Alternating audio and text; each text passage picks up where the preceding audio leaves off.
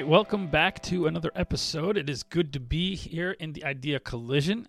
It is only by accident that these are happening every other week. This week, my office was not usable, so I wasn't able to use this, which is my studio.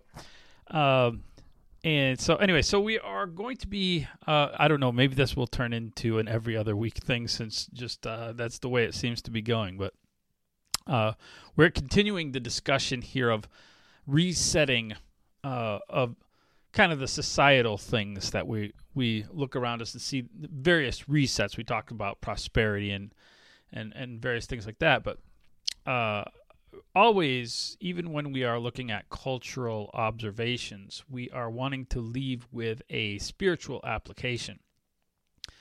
And I think when we talk about resetting things and we talked about the turbulence that involves necessarily, we are always concerned about the direction of society, and we fret.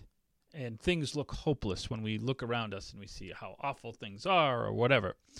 And I imagine that probably every generation thinks that their generation was the worst. It can't get any worse than this. And they look at the things. I think we all idealize a moment in time when we grew up and think that this was the best. Of course, the adults at that time were probably like, oh, no, you should have seen how awful it was, or how awful it is, is how they would have described it. There's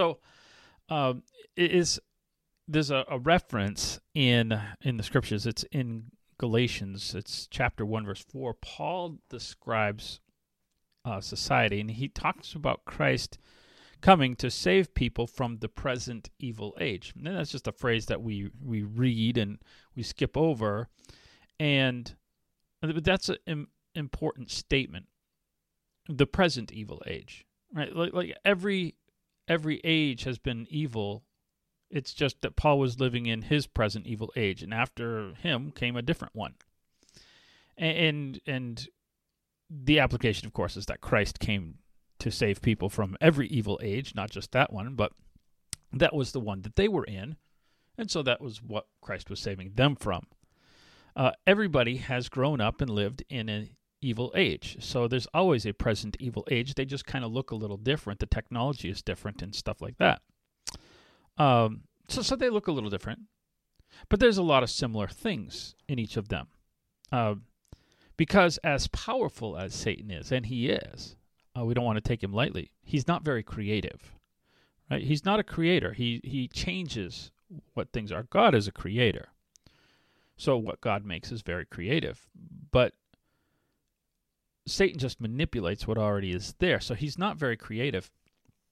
So sin tends to look similar. It just has a different technology. And so the world cycles through these common errors, these common things, and it gets out of shape, and then it has to reset. It resets to something, and then there's another decline, and it looks different. The decline looks different, and this is how we cycle in terms of the world and cultures. Well, obviously, if Paul was saying, well, here's a really evil age. Well, let's say it was really bad, and would we say that we're worse than then? I don't know. Probably not. Probably about the same. But if we're not the same, and if things are constantly declining, we should be, 2,000 years later, we should be well beyond what they were. So it's obvious then that things have to reset from time to time and kind of bump up, and then that's where the decline happens. And so things have to reset, morally speaking. We talked about, financially how things kind of reset. And there's a lot of applications there, but this is spiritual. This is moral, but that process is never gentle. Just like it's not gentle with weather, it's not gentle with anything. We refer to it as revolution. So every revolution is I should say it this way, not every revolution is on the basis of something good. Some have something very bad in them, even when they are producing something positive in the long term. The things that we look at are as negative. They might be bad in and of themselves, and yet still have a positive result down the line. I'll give you an example. The French Revolution is probably the premier example. I know we talk a lot about the American Revolution, but the American Revolution and the French Revolution, though they happen within years of each other, are very different, and they have very different results because of the premise of them. And so the French Revolution is more a microcosm of what I'm kind of talking about, where leading up to the French Revolution,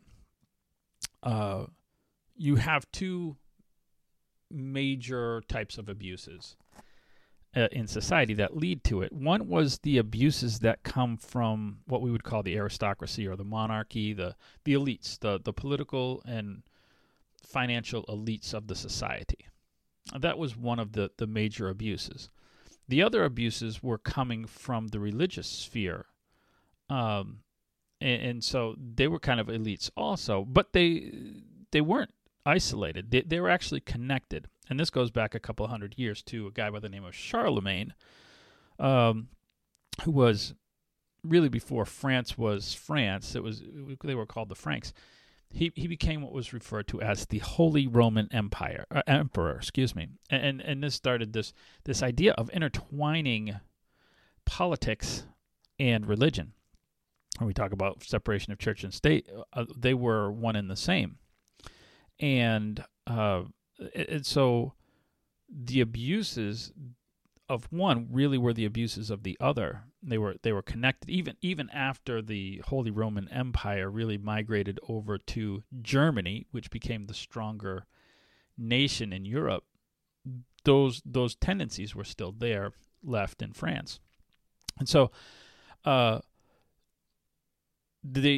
religious elites and the political elites were taking advantage of the poverty and really not caring about the country, they were just sponging off everybody and using up all the resources for themselves. This obviously creates this top-heavy thing, and it's going to settle out just like a tornado.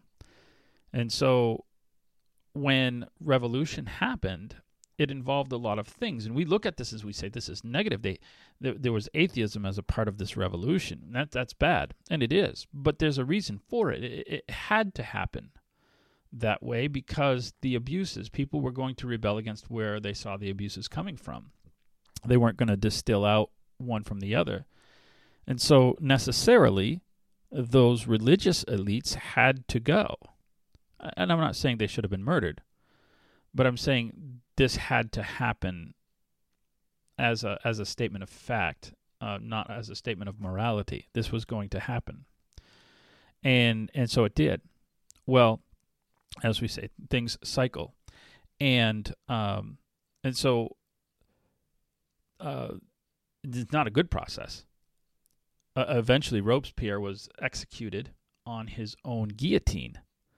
And all these murders that he started, right? The suspicion came to him, and it ends when Napoleon comes to power, and the French Revolution, or that aspect of the French Revolution, ends very quickly. All of that was necessary, even if it wasn't good, even if it was on the basis of atheism, even, and trying to get rid of religion, which didn't last that long, by the way. And so Napoleon restores order. He's short-lived for, a decade or a little bit less than a decade. And then he's done with power in the early 1800s. And there's like a mini revolution against him. So there's like these periods of transition. And the world isn't empty of evil, but it is a different place after the 1800s, and it is a better place after the 1800s. There's still evil, there's still atheism, there's still a lot of things, But there is a religious revival that occurs both in Europe and in the United States in the 1800s. It goes well into the 1900s. There was a resetting, and it comes out of this awful process, this storm in France. So it's not to say that everything was fine. There's still an evil age, but things were reset. I lived for several years in Ukraine. I've talked about that before. And obviously that makes me grieved about the things that are going on right now. But I can see the same process similarly, not to the grand scale, but spiritual things are resetting. And I experienced the corruption of Ukraine. People talk about that. I've experienced it on a personal level, on multiple personal levels. I remember trying to get a church property and the corruption that it required to even get that process moving. I have been extorted hundreds of dollars on the border by corrupt border guards. I've gone to the open market where we bought products, just simple small products, and had these ladies with their scales, and you could see that they had shaved the little grams and kilogram weights to make them lighter. It says kilogram, but it's not a kilogram. So you're paying a kilogram price for something that's less than a kilogram. Like all the way down, there's this society of corruption. And that comes from a couple of things. It comes from, one, being oppressed by religious elites and by political elites there. It comes from atheism. They feel justified in doing that. Why? Because they don't have a moral code. So there's all these things that go into their that go into their society that end up leading to corruption. And so now that's going on in Russia too. And so they don't have a moral code. And so all of this war really is a result of moral decay. And I can tell you that there's a reset as well. Now, I went to the Ukraine in 2004. The church there was 3 people. We worked with a very small congregation, and we were trying to get it off of the ground. When we started a transition to move back to the United States in 2014, after the first invasion, we said, we're going to probably have to leave here. We don't know what's going on. So in 2014, that had grown. We'd had people pass away. We had people move out, or whatever. The church was a net 20 people approximately. We began this transition to a local Ukrainian preacher, and by the time we left, it was already 35. In 1 year, it grew, as much as had grown in my first 10 years there. And so in the between 2015 when we left and a year and a half ago, that number had gone to about 50 to 60 people, and it was technically in 2 locations. When war broke out, about 2/3, like everywhere, 2/3 of our congregation fled. So that means, if you do the math, that we were back down to about 20 people between 2 locations. Well, I can tell you that today, in those 2 locations of our church, that is there, or 2 churches, whatever, there's almost 200 people. There's 100 and something in one location, and there's like 50 something in the other. It's almost 200 people. Well, that's in a year and a half. That's 1,000% growth. Right? That's incredible. When that hasn't happened anywhere, and I know that that's happening everywhere. I know that those stories are everywhere because I know people over there still. It's not isolated. Now, that doesn't make me happy that bombs are dropping, but it gives me perspective. I know that this war is not going to go on forever. I don't know what it's going to look like, in a year, 2, 3, whatever. I don't know what the borders are going to look like. I don't know what all the political stuff. I don't know any of that. I don't know what the economic situation is going to look like. Probably similar to what happens after every war. I don't know any of what is going to happen nationally in that sense. I don't know who's going to win. I don't know when. But I know what is going to happen. There's going to be a reset. There's already a reset. People are being very aware spiritually. And So there's there's something going on. And people are aware of spiritual things because they're being forced to, and that is going to stay when this is over. There's going to be grief for a long time, 50, 70 years. This generation is going to be affected, but there's also going to be something that stays with them long term, long past when any of these dictators or whatever in Europe are gone, and presidents are gone. They're going to be left with things, meaningful things. It's a reset. It's a difficult process. It's a tornado. But there's, regardless of the political outcome, there's going to be something significant that they are left with. It's going to be beyond me. And I don't know what that will look like 100 years from now. Maybe in 100, 200 years, they're going through another reset. I don't know. That's just the way we work in humanity.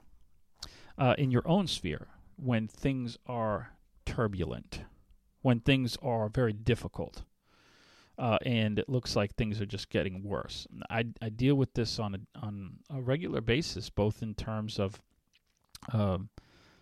as a minister, you see people kind of run through cycles, and they seem to be doing the same, and there's another tornado in their life, and there's results typically of their own of making, but not always. Whether it is or whether it's just something that happens, the spiritual thing is to let that be a reset. Let that be something that allows you to look at your life, where you're at, where you're going, and make something positive out of it. That doesn't mean to like the process, because those are awful processes. Those are sad. We grieve. We have all sorts of negative things happening. There's trauma.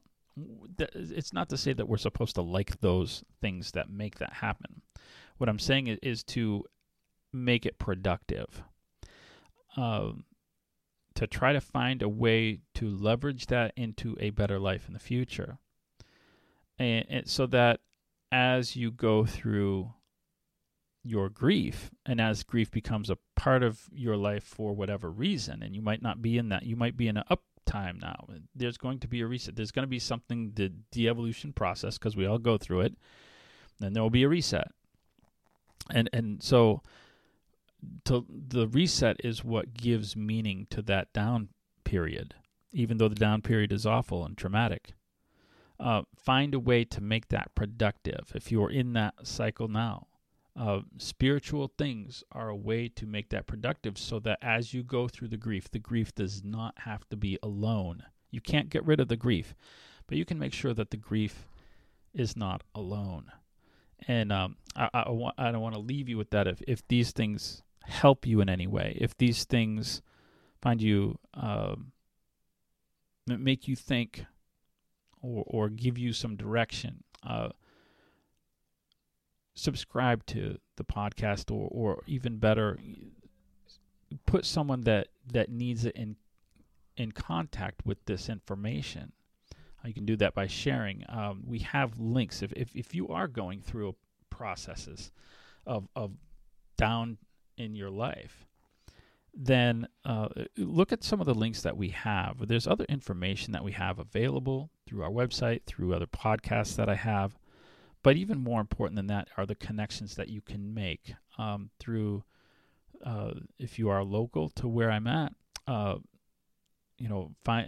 and even if you're not, I can help you find a church. And if you are grieving specifically, one of the ministries that I do is working with a grief ministry. They have, even if you're not local, they actually do it Zoomcasts of some of these grief ministry, grief support groups that are so beneficial. And I see people coming away from those with kind of some fresh perspective on life, and looking that life is coming to something stable, that something is coming out of their storm. And I see that on a weekly basis. So look at some of those materials, and I hope to see you next week in the podcast.